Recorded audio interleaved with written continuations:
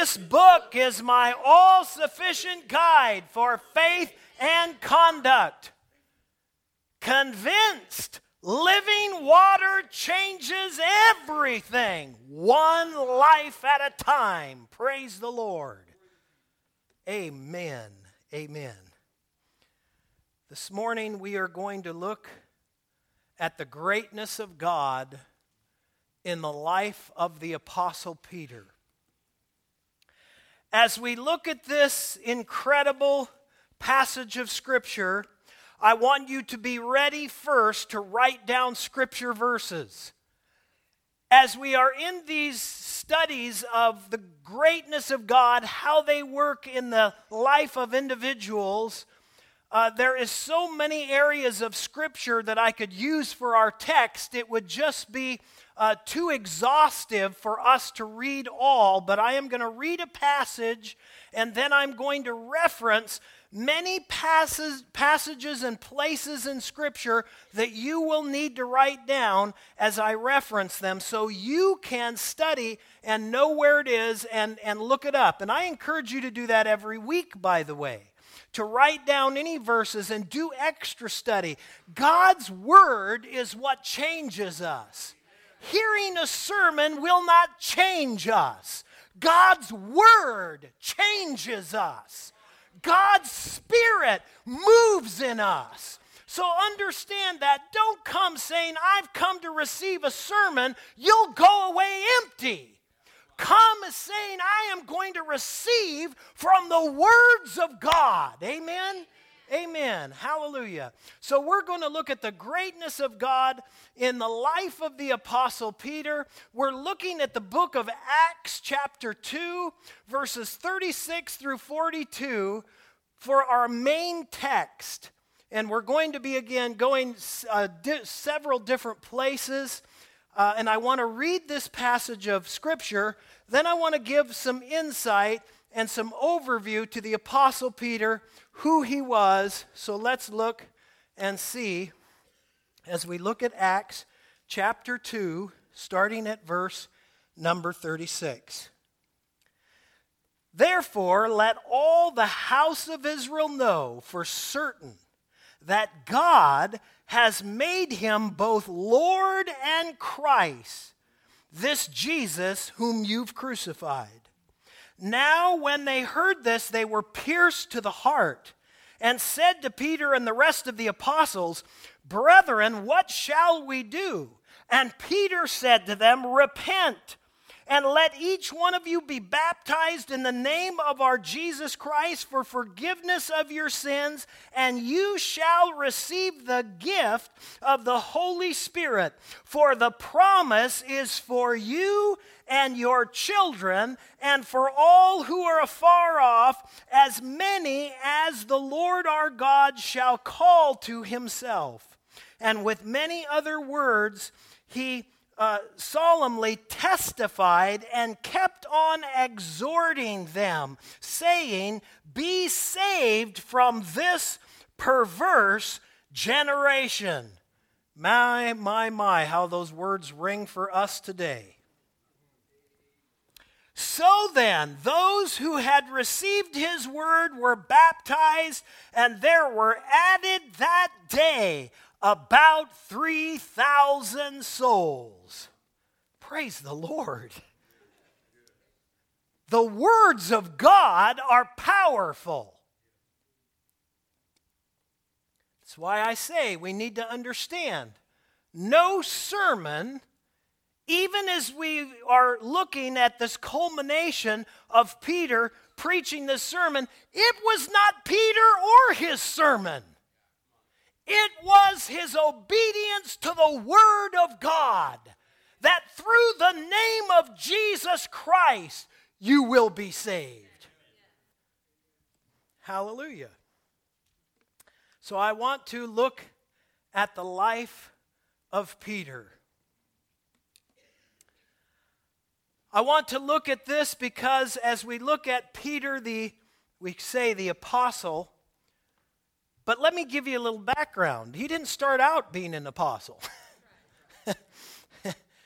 And this is one of the greatest things I can encourage you with, is that men and women that we read about in Scripture, they were not super Christians. They were not supernatural beings. They were not some people that had some special power or revelation of God's Word. They were people just like you and I, who believed God, took Him at His word, and said, I will believe God.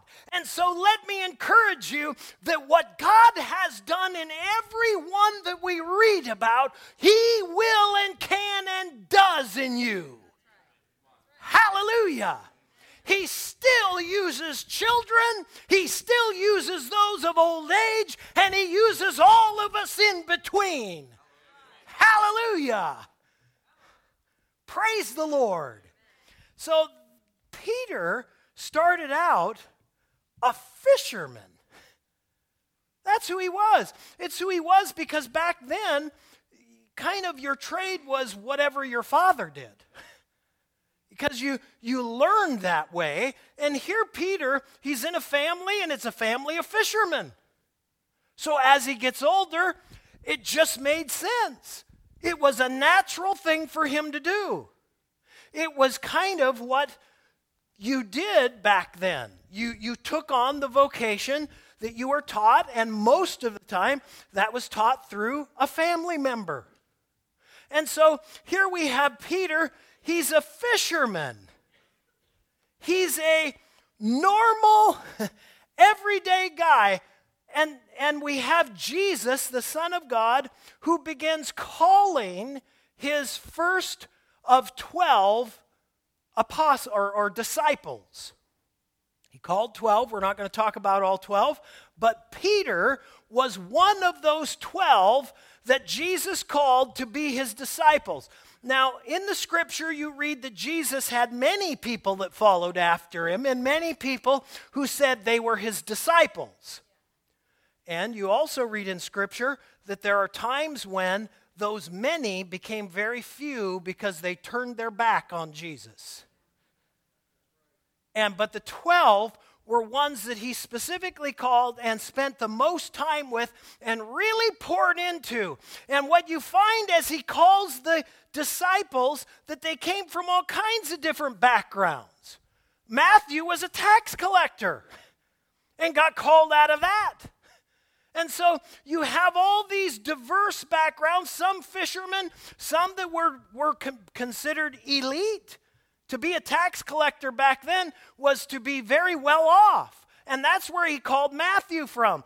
But here in the life of Peter, I want us to see that the greatness of God works through those who have ultimate issues. Oftentimes we can think, well, certainly God would use that person. Certainly, it's almost like Samuel when he went to anoint King David. And he said, when he got ready to anoint King David, that he wasn't king yet, but he was just a shepherd boy. In fact, the prophet would go and he would anoint a person to be the future king. Well, when Samuel went to do this, he lines up all of his sons. Jesse lines up all of his sons. And immediately Samuel looks at one of them and says, well, surely the Lord's king stands here. Because he thought, this guy's head and shoulders above them all. He's handsome. Here's the guy. And God says, don't even consider him. I've rejected him already. Because man looks on the outward appearance. God looks at the heart.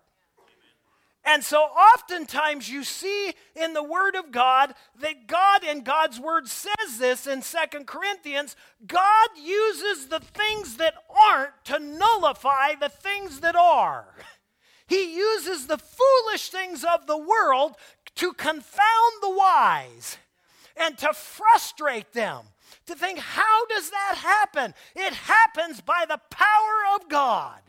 It happens because God is able to take a man like Peter, a man who has ultimate issues. I mean, you look at the life of Peter, and I know Peter gets a bad rap, but let's be honest, as you look at him, he really did have some issues. In Matthew chapter 4, verse 18 is where we read that Jesus calls him to be a disciple. He was a fisherman. Now, if you were calling somebody to be on your team, I don't know if I would head down to the beach and call out to somebody on a boat, hey, why don't you come and follow me? But he did. It was Peter, with all of his quirks, with all of his goofiness, with all of his weird, impulsive issues, that God used. Here we see also in Matthew 14, when Jesus gets ready to walk on the water. Now, all of the disciples were afraid, and Peter was the only one willing to get out of the boat, but he impulsively gets out and says, what have I done? And he starts to sink. And he has to cry out to Jesus in Matthew 14, 29 through 30, Lord, save me! I'm perishing.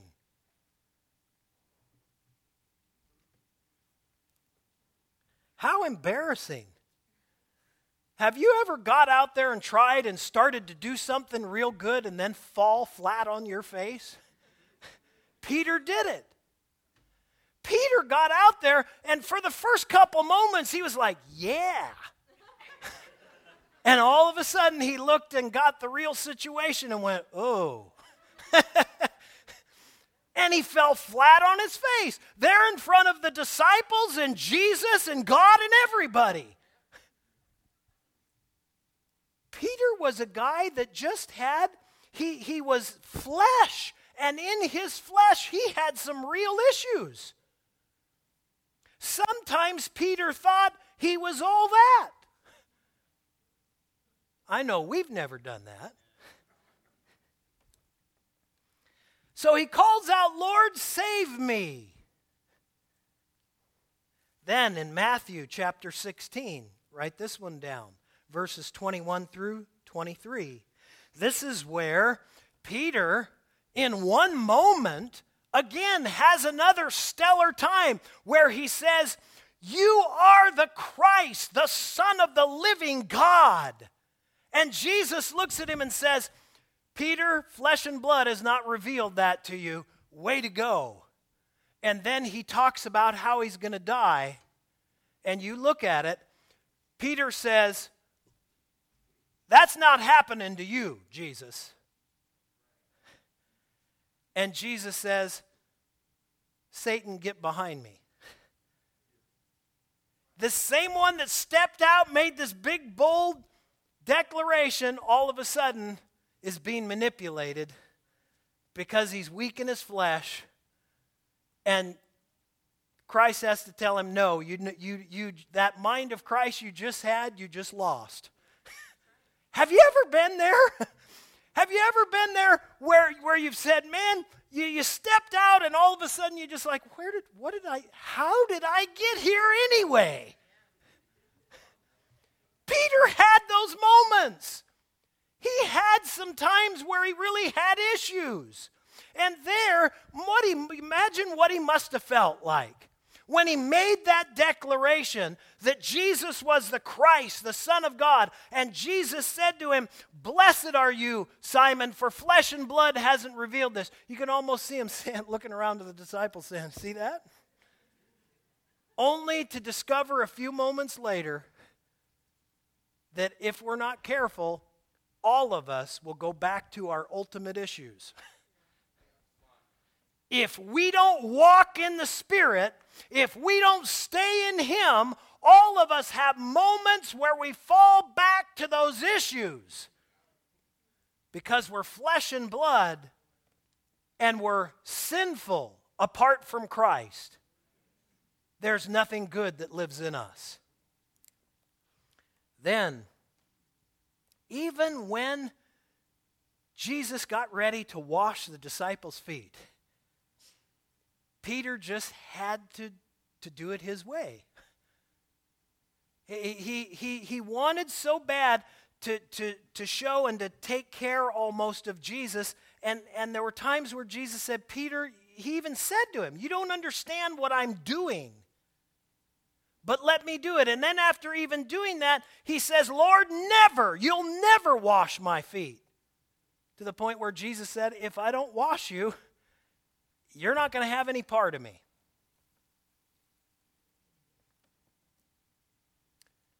Then to the point of Jesus in the Garden of Gethsemane, and he already around the table, around when they were taking Passover, the meal, they were sharing a meal, and they got in such a heated discussion that there, as you read it, the disciples even said, look, God, we got 2 swords right here.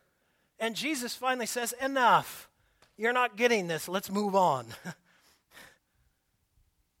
And so there, though, they go out right after Jesus is making the point that, look, it's not about the sword. And he's there in the garden, and it's where he's about to get ready to be betrayed. And here this group of soldiers comes, and Peter, that impulsive instinct, when they go to grab Jesus, grabs his sword and whack! Off comes the ear in John chapter 18, verse 10. And the person's ear is severed. And Jesus is like, really? And he grabs the ear, he puts it back on, and it's healed immediately. How many times God has healed an ear because of my stupidity? Do you hear me?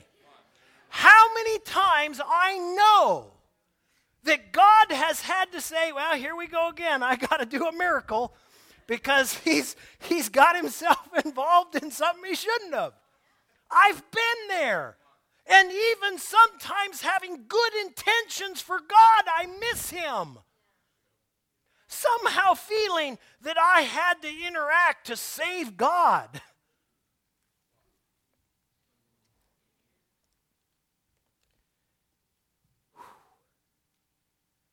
You've heard me say this before, and I'm going to say it again.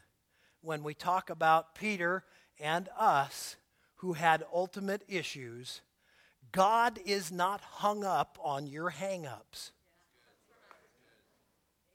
Do you hear me? God is not hung up on your hang-ups. It doesn't shake him. It doesn't surprise him. He knows us. And he's not affected by that. Praise God, he covers us. Just like he took the ear and covered Peter.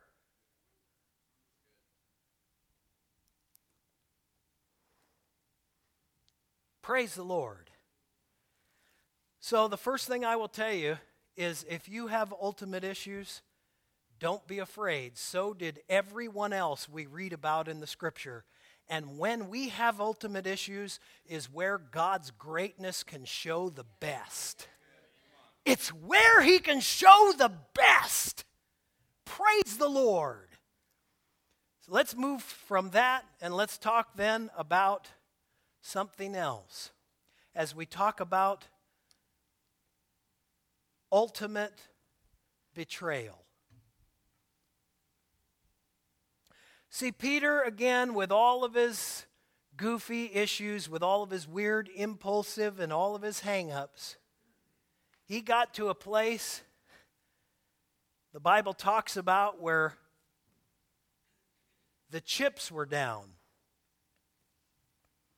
And he makes a declaration in Luke 22, 31 through 35. He says how Jesus, all of this may happen, but I'm willing right now, right at this moment, to give my life for you. I'm ready, God, to die. I'm going to do it. I'm going to stand. And he makes this bold, incredible statement again. And he did it in front of all of those who were closest to Jesus. There's no way out. Peter knew what it was to have good intentions. I don't think Peter's intentions were bad. I think quite on the contrary. I think he really honestly wanted to do good. But the Bible says that it is impossible apart from God for us to do anything. See, the problem was not Peter's desire. It was that who he was allowing the power to be in. As long as Peter had the desire and did it himself, he failed. So he makes that big, bold statement of how, for him, he's going to stand when the chips are down. He's going to make sure that even if he has to die, and Jesus looks at him at verse 61 of chapter 22 of Luke and says, Peter, let me tell you what the truth is. Before the rooster is going to crow this next morning 3 times, you will deny that you even know who I am. And Jesus said it right after Peter made his big, bold, I will die with you statement. Jesus knew Peter. He knew, and then that part is Luke 22, 54 through 60. Write that down. I jumped ahead a little bit. Where Peter talks about making the bold declaration, and then Jesus in verse 60 says, Peter, I'm going to tell you something serious. Before the rooster crows 3 times, you're going to tell people you don't even know who I am. Now, this is the incredible thing about Jesus and Peter coming to this moment of ultimate betrayal.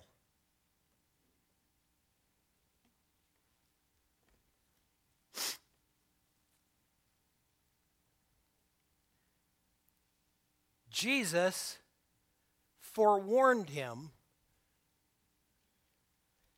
He knew. See, I believe the only reason Jesus had that conversation with Peter is because of his love. And he wanted to know, Peter, when it happens, he said, I'm going to pray for you. You look at that verse, you look at that whole chapter, he says, Peter, Satan is asked to sift you like wheat. If you've ever had flour in a sifter, have you ever had that happen? Where it's like that, and he's sifting you. He said he desires to sift you. And then he says, before the rooster is going to crow, and then it gets down, and you can turn with me here real quick so you can read the words in Luke 22.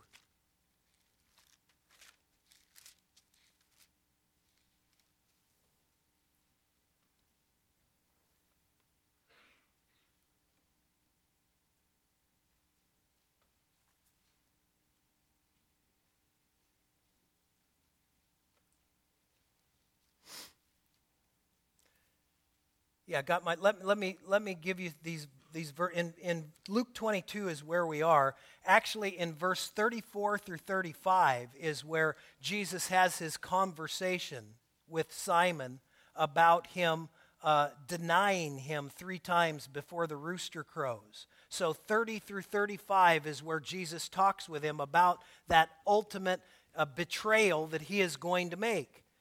And again, why did Jesus bring it up? He brought it up because he knew it was going to be an issue. He knew that Peter, in all of his boldness, was making a promise he never could fulfill. Let me tell you, no wonder the book of Ecclesiastes, chapter 5, tells us, be careful when we enter the house of God not to utter anything before him. Because God is in heaven and we're on the earth. And when we make promises, we don't understand what we're promising. God says don't make those. Just accept God's word for what it is. And that's where James encourages us, let our yes be yes and our no be no. Because anything else leads us to sin. When we make bold declarations, we get into trouble.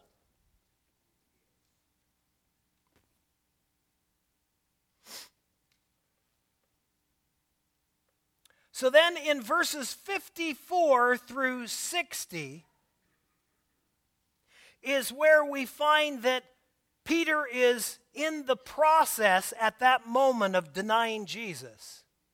And he does it just like Jesus says, denying him not once, not twice, but 3 times.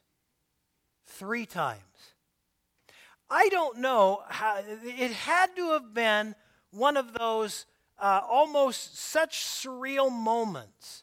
You've just had a conversation with Jesus, whom you know is, by his own declaration that Peter made, the Son of God, and yet, although Jesus told him he was going to betray him, imagine what he felt as the words were coming out of his mouth. No wonder the Word of God says, the flesh is weak and the Spirit is willing. In our flesh, we will not please God. So, my point is this. Peter came to a moment of ultimate betrayal. But guess what? Jesus had him covered anyway. Do you hear me? Look at verse 61 and 62. And the Lord turned. This verse is right after Peter made his 3rd and final declaration that, man, I don't know him. I don't know what you're talking about. 61. And the Lord turned and looked at Peter. Can you imagine what that must have been like? That at the very last moment, to actually look and see that Jesus is staring right at you. Now, I will tell you, to my embarrassment, I have had times where I've been to the Lord over whatever it was, how I made these bold declarations. This time, God, it's going to be different. This time, Lord, I'm going to do what? I can't do anything except God's word. To say, God, I am a wretched, pitiful sinner who needs salve from you over my eyes. I need to be healed of my sin and myself. I am desperately wicked and beyond cure, Lord. Without you, I'm in trouble.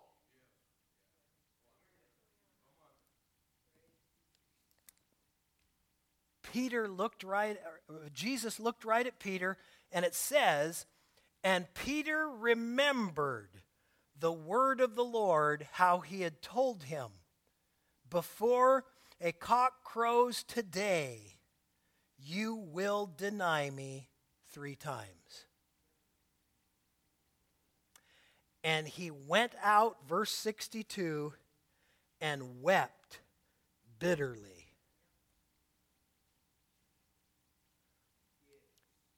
Have you had a moment where you felt like, you know what? This is just the ultimate betrayal. I know that God forgives sin, but I've been here so many times. How can God even stand to look at me? Now, I believe that you need to have a little insight into the character of God, because oftentimes in our flesh, if we were to be in that situation, when Peter had denied him 3 times after Jesus even told him, if it were be us in our flesh, we'd be standing there looking at him like, I don't think that's what Jesus did. I think Jesus, when he turned and looked at Peter, looked at him with absolute love. And Jesus knew Peter was hurting. And he looked at him and said, I got you covered, buddy. I got you covered.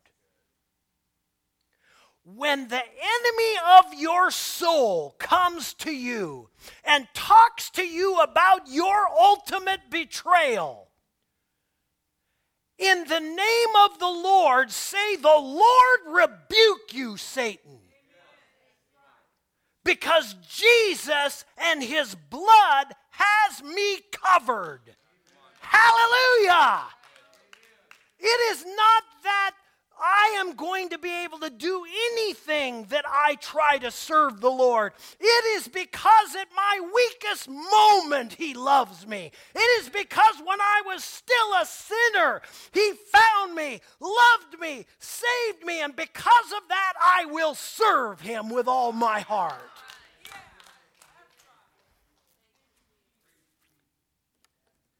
At that moment of absolute betrayal, know he's got you covered.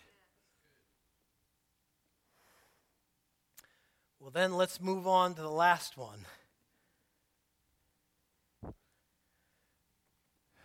After that ultimate betrayal, after that time, it must have been something. Because after Peter went out and wept bitterly, he had a long period of time where he must have been completely distraught and felt like it's over. I mean, Jesus was crucified. The stone was rolled up. He's like, what is there left? And even after Jesus rose from the dead, that, I'm sure, caused him such joy, and yet I know as he rose, and then it talks about in the scripture that Jesus several times in the Gospels toward the end of each one talks about those times that Jesus came and visited the disciples after his resurrection. But there was still this thing that had to be in the back of Peter's mind. You know, Jesus looked right at me. Right when I was in the act of my most desperately wicked time of betraying him. How can I ever move beyond it? And yet, in John chapter 21, we see that Jesus came. It was a moment where I believe, again, we sometimes can look with Peter very cynical, but in chapter 21, the very first part of John chapter 21, it talks about that Peter said, I don't know what anybody else is doing, but I'm going fishing. You know, when we think it's all over, we have a tendency to go back to what we've always done. Don't we? We say, well, I might as well just go ahead and do what I've always done. And when that happens, Jesus still meets us there. And here we have Peter there, and who happens to show up on shore? It's Jesus. And they talked about how they'd fished and not caught anything, and Jesus yells from the shore, let the net down on this side of the boat. And as they let the net down, they begin to pull up, they say, and it's recorded, 153. You look at it in John chapter 21. They pulled up 153, and it says large fish. To the point where the boat was in trouble, and it says with such a large catch, still the net didn't break. And when that happened, Peter said, it's the Lord. And guess who was the first one out of the boat? Peter. He didn't even wait for it to get to shore. Read the story. It says they were a ways from shore, but it was short enough that he could get out, and he got out and ran to the shore. He couldn't wait. This is the place where they believe that it's quite possibly that Jesus met them on the shore of Galilee. Of course, like anything, we try to build an edifice and make a religion out of it. Isn't that true? So I'm not doing anything to point a building out to you. That means nothing. I'm just giving you a reference that on the shore of Galilee is where Jesus met them. And it's possible that it's there, they believe. But the important thing is Jesus met him there.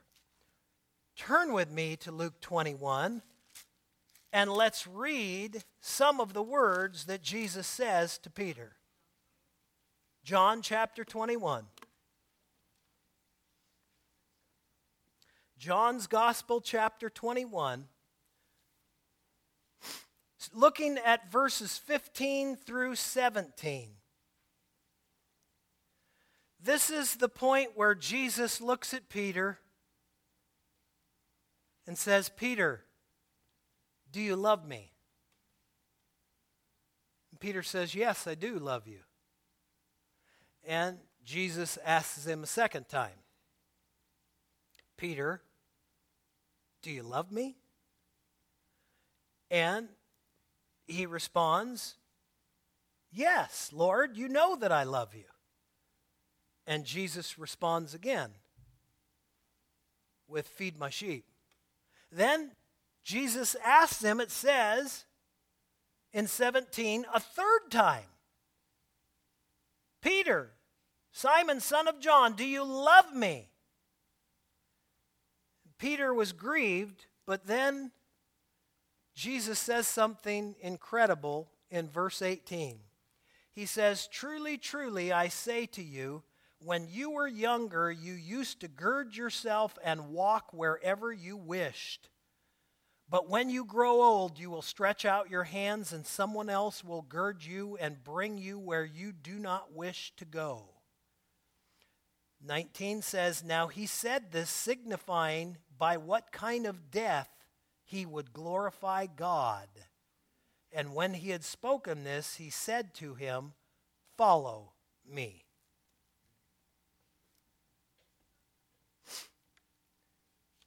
Peter got reinstated, and then Jesus says to the disciples, and you can read the rest of that, we don't have time, but there Jesus reconfirms his love for Peter. In Acts chapter 1, Jesus, before he ascends to his Father, says, don't leave Jerusalem until you've received the Holy Spirit. Not meaning the indwelling, because the indwelling they had already received. You look at Jesus a few chapters back, he breathed on his disciples and said, receive the Holy Spirit. Nowhere in Scripture did Jesus do something where it didn't happen. They received the indwelling of the Spirit. What was Jesus talking about? He was talking about the baptism where the Spirit of God comes on you. So there, he says, wait for this because it will endue you with power from on high. And here we look at Peter, who was a person with ultimate issues, who went through an ultimate betrayal, and yet we see him at a point of ultimate surrender. And at that moment, where he surrendered to God, became completely the Lord's, even to the point where he was willing to say, God, whatever it is you want me to do. He's endued with power from on high.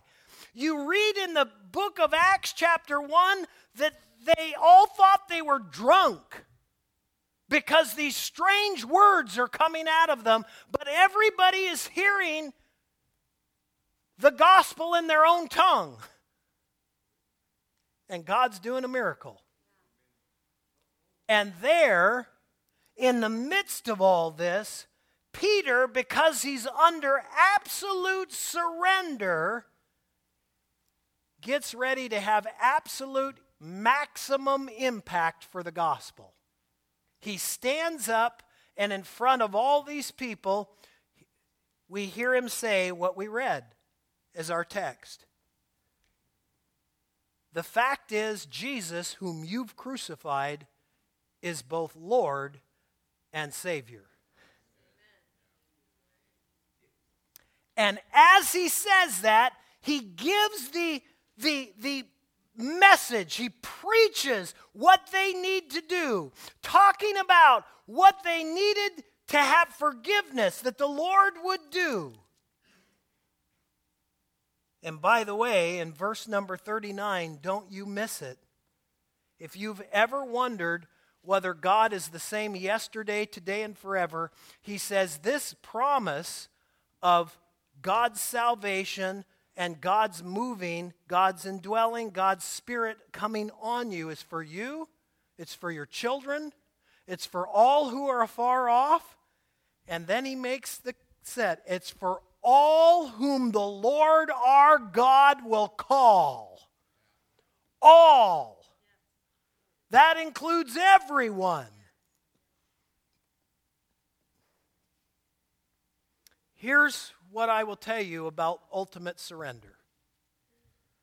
If you say, Pastor Brian, if that's what happened, when we have ultimate surrender, look at what God did. We read here how many came to Christ. We read about what was happening. Why is it that we won't surrender? Because the process we often try to circumvent. See, until we can come to the point of ultimate surrender, we have to get past our ultimate issues, and we have to get past the fact that God knows that you're going to betray him. God's not surprised. What he does want is your heart to say, God, I will serve you anyway. I'm not going back. I am going to be yours. I'm not going back. The world is not an option for me. I may fall and scrape my knee. I may even break a bone, but I'm not going back. I may have a day that's bad. I may even have a week that's bad, but I'm not going back. My heart is set on the cross. My gate is for the kingdom of God, and I'm not going back. when that comes, oftentimes when we talk about surrender, the term abandonment comes in. And we're scared of that word because we think abandonment means that we're going to be without a house, without money, somewhere in Africa where it's cold and dark, with no light. Let's be honest. When we think about abandonment, we think, well, can't I just serve the Lord and be comfortable? We have a wrong concept of abandonment. Abandonment is not a place where you necessarily lose all of your possessions. Abandonment comes when you come to the end of yourself. That's what God wants you to come to the end of. God's not trying to take away your stuff. God's trying for you to let go of self. And as long as we're willing to hold on to self, we will never see ultimate surrender. Ultimate surrender is that point where we say, my need to obey God is greater than my need for self. Bow your head with me.